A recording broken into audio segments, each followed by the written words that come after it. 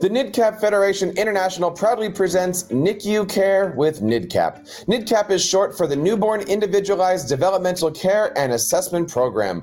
In these conversations, we discuss best practices to support the health and development of hospitalized newborns, infants, and their families, and those that care for them in ICU settings and beyond. My first guest today is a clinical nurse scientist who has worked in newborn intensive care for 42 years and was involved with Dr. Heidi Alves in early scientific studies leading to the creation of NIDCAP. I want to introduce Dr. Gretchen Lawhon. Gretchen, how are you today? Welcome to the show. I'm great, Jeff. Thanks. Thanks for having me. My next guest today has a dedicated leader with over 30 years of experience in prenatal neonatal nursing that includes more than 20 years of research experience focusing on the care of high-risk infants and their families. I want to welcome onto the show Dr. Dorothy Vittner. Dorothy, how are you today? Hi, Jeff. I'm so glad to be here with both you and Gretchen. So, of course, thank you so much for being here and being a part of the show. And thank you guys for checking it out. Don't forget to hit that subscribe button, hit the like button, and share this with your friends and family. So today we're going to be talking all about NIDCAP certification. Talk to us a little bit about this. Why would newborn intensive care units want to embrace NIDCAP certification? And if they're interested, how would they go about this? Well, Jeff, a NIDCAP nursery provides an ever-changing environment in which highly skilled and sensitive care is based upon mutual respect, nurturance, and sensitive care to babies and families, as well as professional caregivers. A NIDCAP nursery supports development. It enhances these strengths while trying to minimize stress for each involved. And it's that individualized care that uses the relationship-based, family-integrated approach that yields measurable outcomes. So with the evidence that was based upon the early NIDCAP work, we appreciate that an infant's expecting comfort and well-being and a sense of security, and that's what's so necessary for healthy development. So NIDCAP is both a philosophy and practice that informs our unique way of providing care. And today, my intention is to describe one nursery's journey to become NIDCAP certified. And as I bring forth concrete and practical aspects, I'm going to periodically count on my colleague, Dr. Dorothy Vittner, to remind us about the philosophical underpinnings and rationale for the practical implementation. Yeah, Gretchen, thank you so much. I think when we think about the NIDCAP nursery program and the certification process, we really begin with that self-assessment of the multidisciplinary team that comes together to identify existing strengths and challenges. And it's really that team that collaboratively establishes those priorities for the next steps that are necessary to incorporate the philosophies and practices of NIDCAP into their own setting in a unique and individualized way. So I'm really excited to be here this morning with you both and talking a little bit about some of these practical application pieces of the work. So talk to us a little bit about the environment of a NICU. How does it reflect the philosophy? How does it all work? So the environment, it's when I think about environment, it's really looking at what's the overall light level, what does a NICU sound like, how much activity is going on. There's a variety of units. We still have some of the old-fashioned units where there are many babies within the same four walls. And then we've got the other extreme with very private rooms. Neither one is always the best environment, but I also think it's super important to think about what's the atmosphere? What does it feel like when you enter a unit? And when you walk into a room or you're standing at a baby's bedside, how does that feel? And to know that better and to assess a unit, what we do is a very interesting exercise that I've actually had a great deal of, I would say actually fun in different units around the world, where we experience what is the path to the baby. So we start out where we think a family might enter the hospital building itself, whether that's a bus stop or whether it's a parking lot. If it's nighttime, it might be having to go through the emergency room.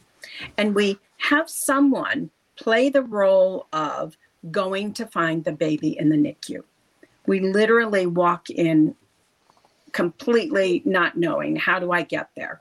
If there's an information desk, we can ask. If there are multiple signs, we attempt to follow them. And we learn a great deal by trying to find our way literally to a particular baby in a NICU. And then we can spend a lot of time kind of talking about what were the really nice things in our unit, in the unit that I'm describing in terms of that particular journey. On the walls were artwork, and they were children's artwork. It was in collaboration with the local school. That feels really good. We passed a healing garden, which was designed not only for families, but for professionals to go and be able to just kind of quietly reflect and refuel, re-energize, or just get that strength you need to go back into the situation. At the bed space, can we get a sense of who does this baby belong to?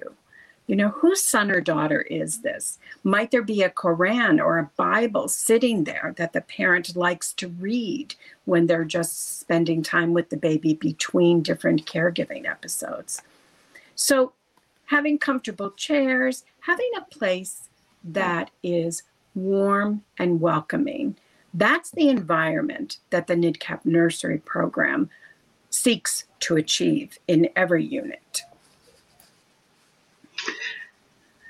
Gretchen, I also, as I was listening to you share some of the content and information, I'm also, the whole piece about being individualized, right? And the whole piece about it not being all one way or all the other.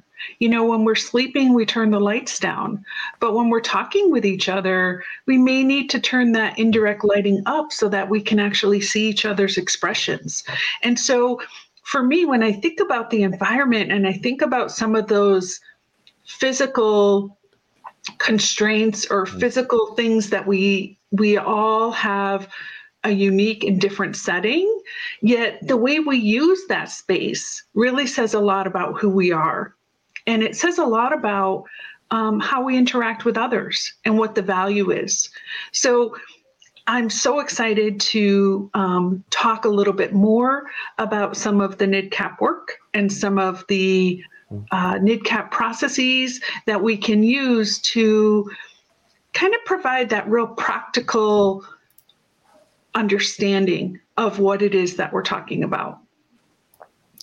You know, you guys have me thinking about the time when my children were in the NICU, and you would go in and, you know, we put pictures of ourselves on the incubator. We put pictures of the children on the incubator. You know, that way they, you know, names and everything else. And yeah, you're right. Everybody kind of makes it their own little environment. And that is so important, I think, not only to make sure that you have a spot for the children, but you have a spot for the family. What ways does a NICU provide evidence that they've accomplished the NIDCAP approach to caring for your infants? So in terms of caring for the infant, and what we're kind of doing, I think, as we go through this, is trying to cover the four main components that we assess with a NIDCAP nursery: environment, care for the infant, care with the family, care with the staff. So in terms of the infant, it's all about relationship building with each infant. It's forming the relationship that really leads us to be able to have that individualized care.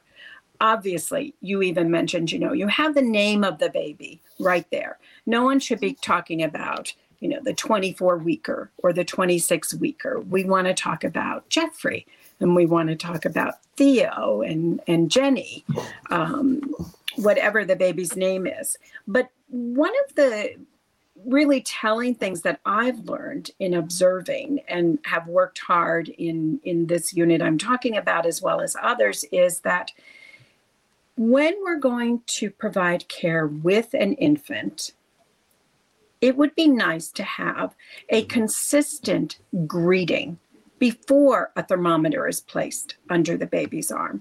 And it's really great if we can let the parent take the lead and follow the parent's lead in what that greeting might be. For example, a little baby who's named Lily. The mother started it and we all followed through. Hello, little lily pad. How are you doing? And it's a warning that I'm about to place a thermometer under your arm or help reposition you, perhaps adjust a tubing. Now, some babies, maybe a verbal greeting may or may not be the right thing for that baby. Sometimes, especially with maybe the more critically unstable babies, it may just be everyone getting the consistent greeting to be, let me just place my hand in a containing, slightly firm way on your body as a warning that something's about to happen, like having the thermometer placed under your arm. So the greeting prior to care with a baby is a real hallmark of how much effort has this particular unit done to really provide individualized supportive care with babies, not to babies.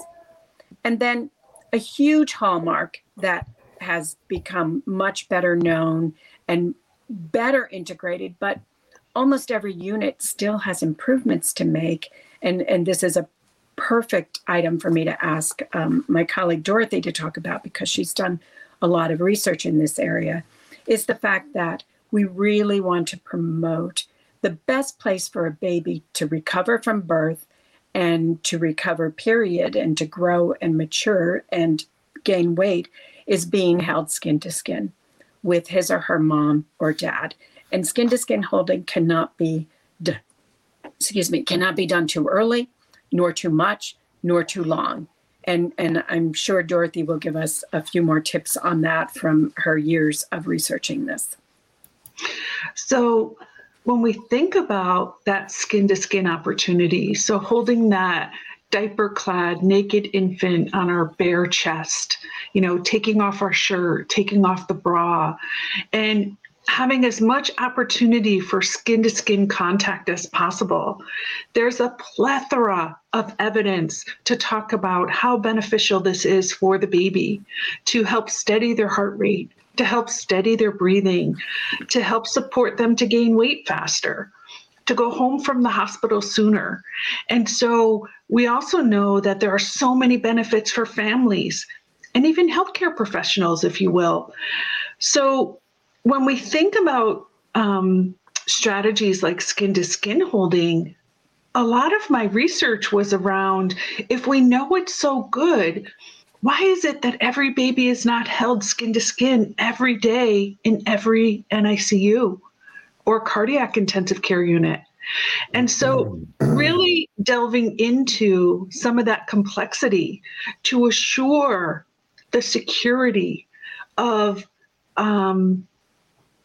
attending to all of the technical care that the baby needs. So you really need an adept caregiver to facilitate skin to skin holding in a safe and effective way.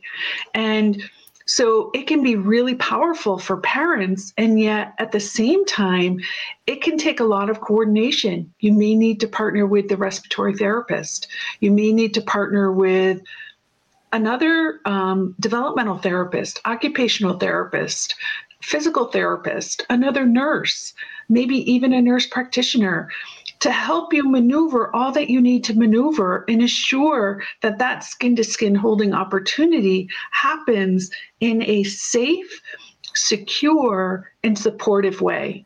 And I think, that's not a simple task. There's different ways that we can move the baby from the bed to the mother's chest or the father's chest. There's different approaches that we can take.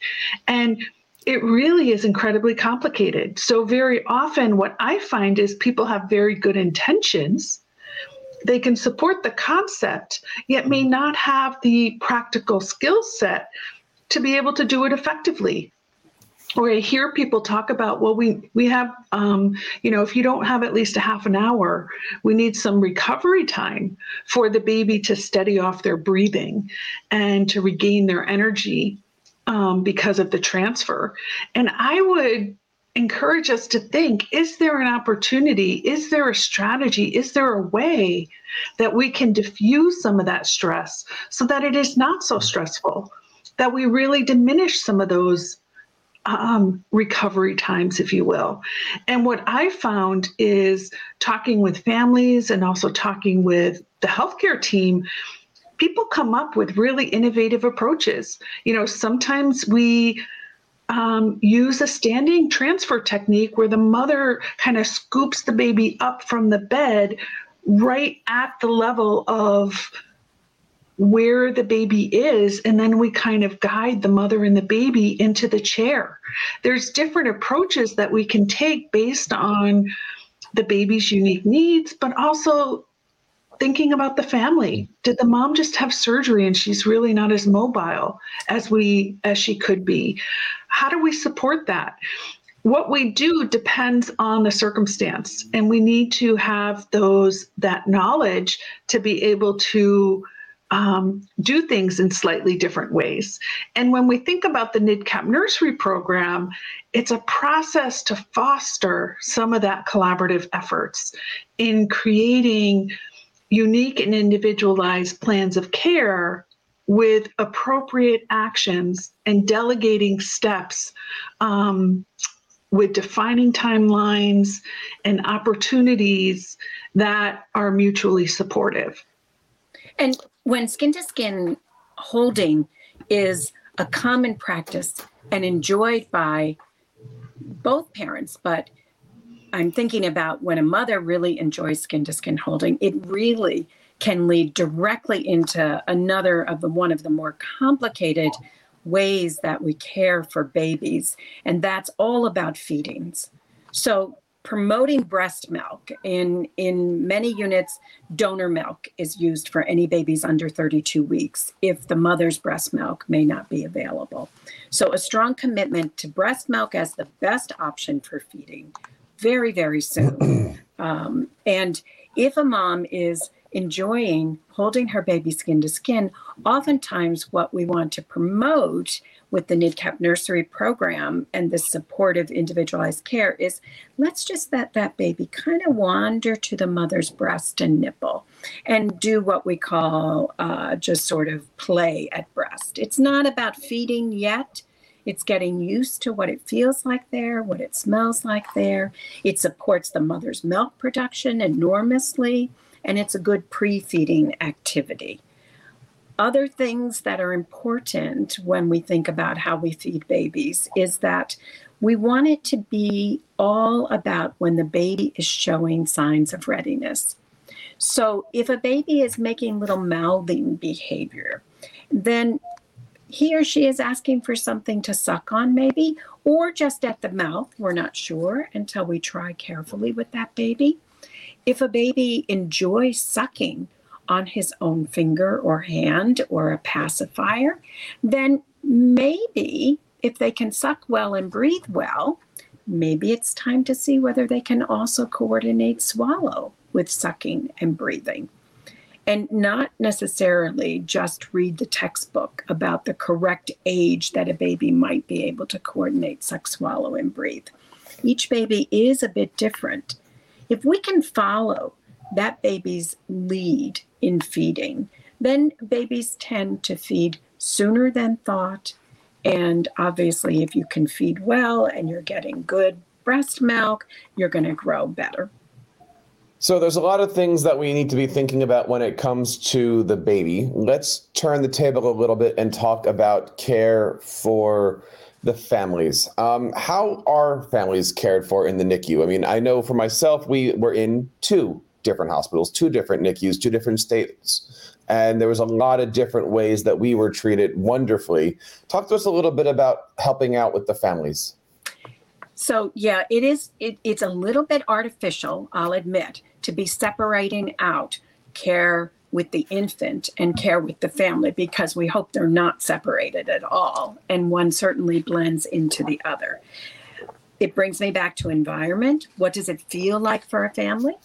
Is the mother or father welcome 24 hours a day to come and be with their son or daughter, or in your case, sons and daughter, to be a crucial part of that baby's development despite the need for intensive care? How do we involve families in decision making? And decision making, not just about their own infant, but decision making about how we decided what color to paint the walls in the hallway, or how we designed the rooms, or how we make decisions in the hospital at wide. So families being part of every decision-making council, including the unit practice council, perhaps the pediatric department council, and then back to family with infant together. Morning rounds. Medical or multidisciplinary rounds are done with babies in almost every NICU, almost every morning. How is the family included? Are they welcome to be part of that? In most units, I think in this day and age, that is true. It certainly has been true in the units that I work in. In the unit where I was very much involved in this journey to become NIDCAP certified, families were very much welcome to be a huge part of rounds. In fact, a number of families planned their day around being at rounds, which are not always given on a definite time frame, but a rough time frame. Perhaps rounds start at 9 o'clock. Families would plan to be there.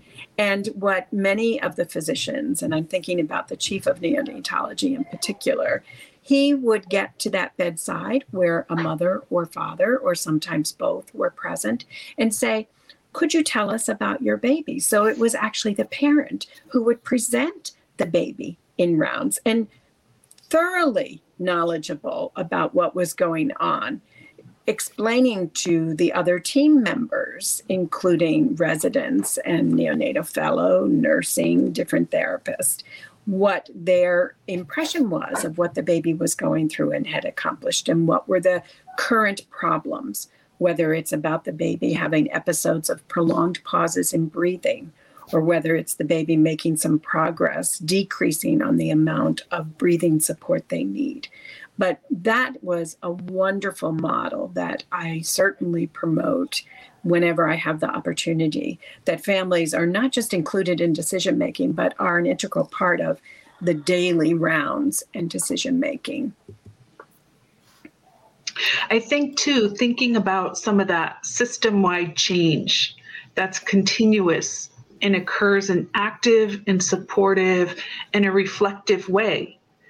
And we integrate families into all aspects of the process, which can be really challenging, but it also totally influences what the outcome is. Right. So the other ways that families are cared for is a little bit what I've talked about, and I won't reiterate. What does it feel like for a family? Is the environment conducive to the family's level of comfort in being with their infant? Is there space for the family? Is there a place where they get a little bit of respite, a family lounge where they can relax and have something to eat? Ideally, there's space not only at the bedside for the family, but space where a family could actually spend the night, take a shower, be there as much as they want to with the baby.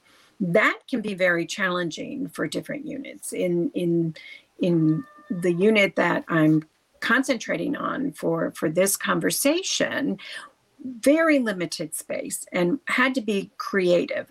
But the creative solution was, right outside of the doors to this unit was a postpartum area. And with the collaboration of the mother-baby unit, we were able to say, could we leave a couple of those rooms at least to be the last ones utilized if needed, so that we could use them as family space for the mothers and fathers of babies in the newborn ICU. Not ideal, but a nice creative solution given the constraints of that particular unit.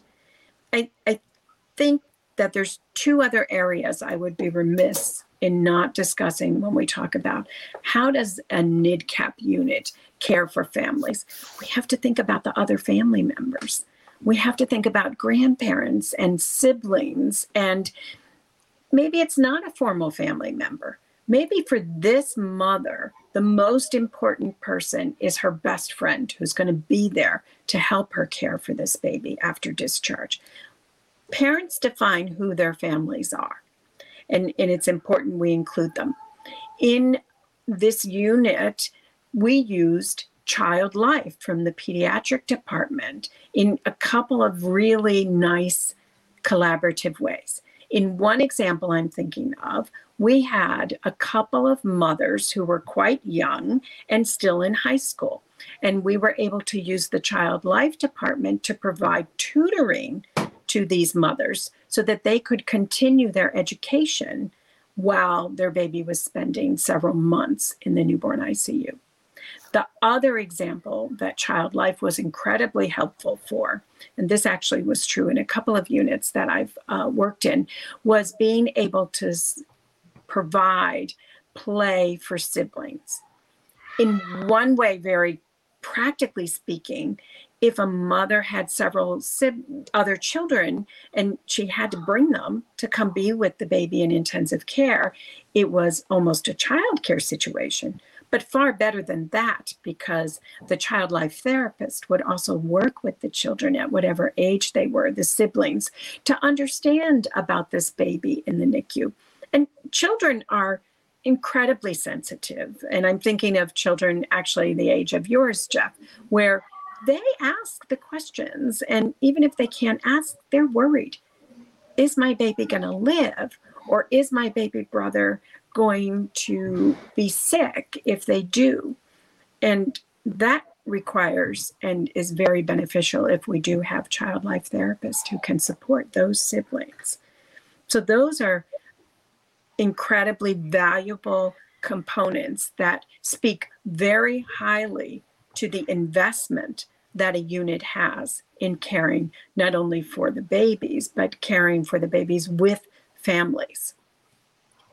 So we've talking about taking care of the babies. We've talking about taking care of the families. Let's turn the conversation one more time. How does a NIDCAP nursery care for its staff members?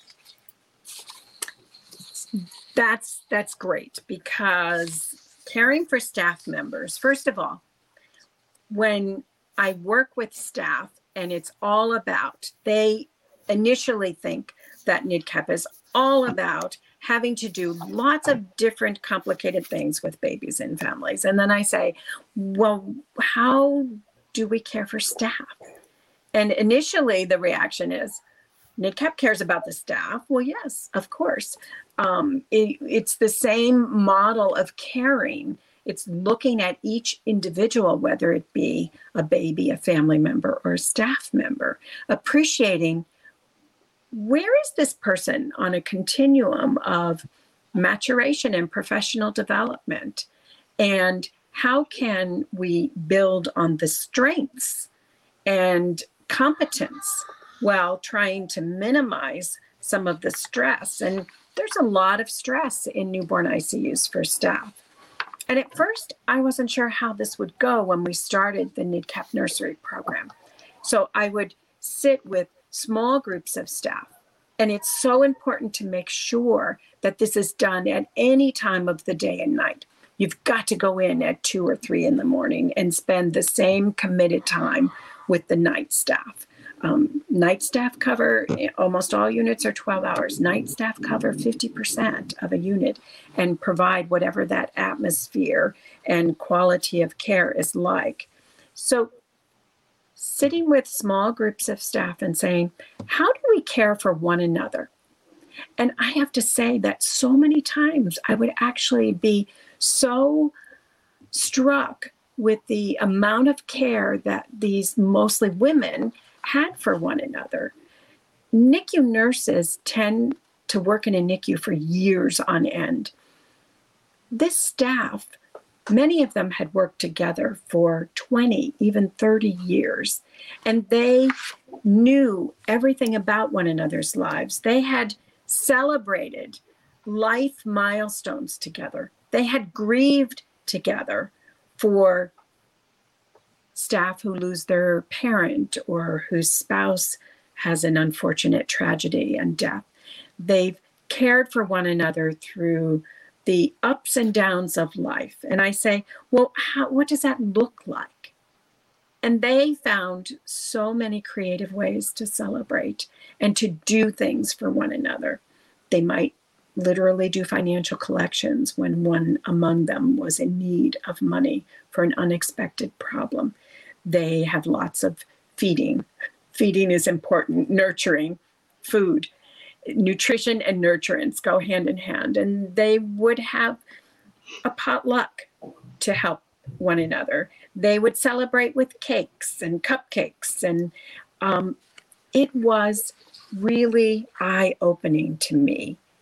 And I think besides how staff care for one another, and sometimes I would have to say, how do we celebrate the little accomplishments? Because we can't always count on the financially strapped institution to do this for the staff member of a NICU. How can it happen without counting on that and just being kind of not feeling good about that? And I learned a great deal by listening, which should be no surprise. The other concrete example I do want to spend a few moments describing, because it was kind of an amazing situation that happened.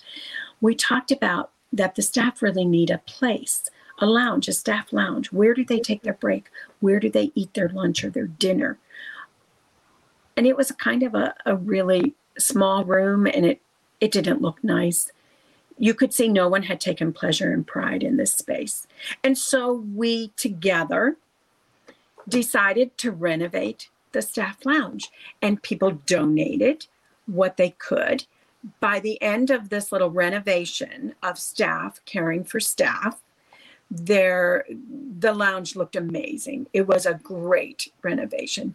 There were personalized curtains one of the staff members' mother made. The room had been painted. They had gotten the medical group to cover the cost to provide a really excellent, huge refrigerator, because there's a lot of staff who bring their meals. We had to have 2 microwaves. My contribution was there was a lot of talk about, always running out of the disposable utensils. And actually, wouldn't it be nice to have silverware?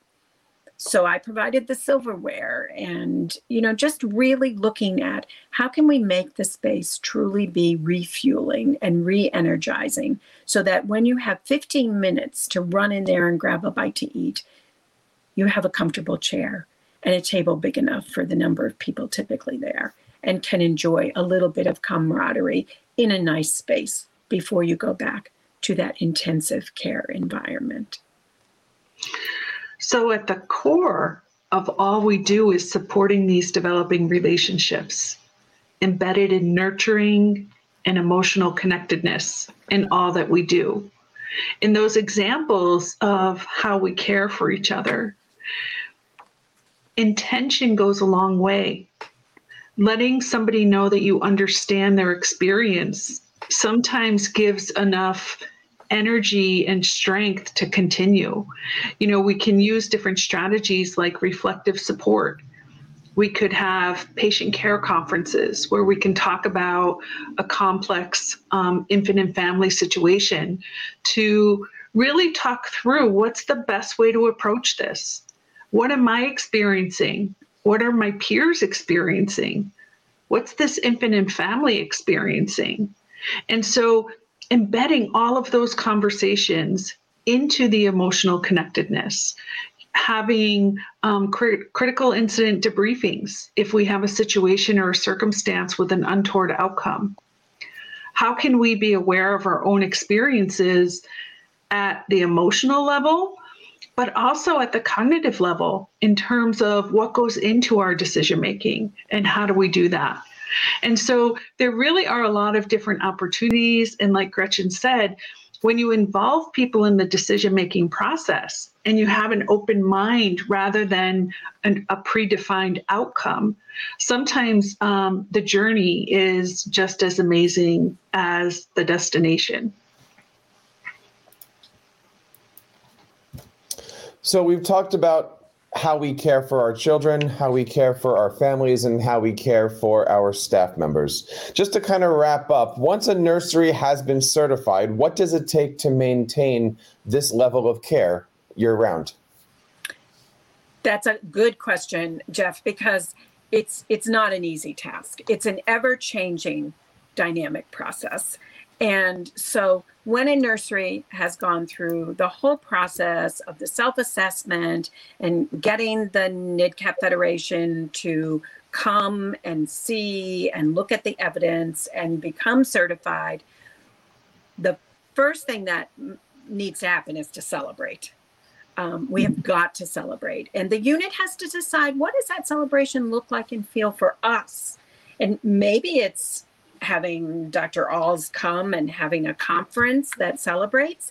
Maybe it's having a huge party in the atrium in which the top administrators come and make statements of support and expressing the administration's pleasure and pride in these accomplishments.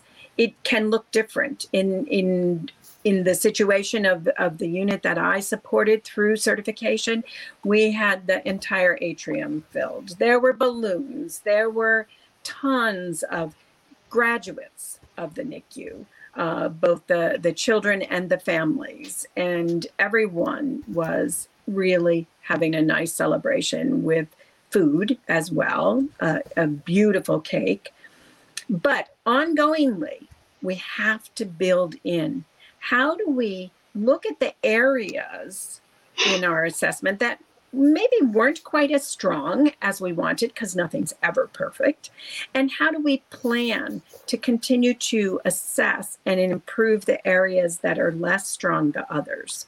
We have to have a team, always a team, that can reassess on an ongoing basis. And one might say that that could be every 6 months or every year, but ensuring the ongoing quality of the work, where we have hit our stride at this point of certification, but we want to ensure that it's maintained. And that's really important. There has to be not a single champion of this work, but the work has to have been done in such a manner that everyone in that unit, from families to staff to administration, has felt the ownership of this tremendous achievement and accomplishment. And I think that's the key to success and the ongoing planning. Yeah, and currently there are 25 different NIDCAP training centers that have trainers and professionals that support this work. So those 25 different NIDCAP training centers around the world support with education, support with consultation, support with providing some of that information, because it is a continuous process. So it's not just a destination. Even when we reach NIDCAP certification, whether it be at the individual level as a NIDCAP professional, or we reach that in context of the NIDCAP nursery program, we really embody lifelong learning. And it's a process, and it continues on, and it takes continual effort. So once we've achieved what our goal is, it really takes effort to continue on, to continue to reevaluate, to continue to identify what are our strengths, what are our priorities, how are things changing, how can we reevaluate what we've accomplished and what we'd like to accomplish. And as Gretchen said, really rejoice in some of those accolades of, geez, we've worked really hard and things are going well, and we're really proud of that. What are we most proud of? What are our strengths? What are we doing well? How can we do that more often? And so it really is a mind shift, if you will, for many hospital systems or healthcare teams. And sometimes we then grow into other areas with other populations. And we say, geez, this is working really well in the NICU. Can we extend this into pediatrics? And so for me, that's really exciting. And I feel like we still have a lot of work to do in terms of assuring that every baby in a hospital setting and every family with that infant is supported to their fullest potential. So, ladies, thank you so much for spending time with us. And again, thank you guys out there for checking out the show. Gretchen, if we can have one last final thought for today that kind of wraps up everything that we've been discussing, what advice would you have for our listeners?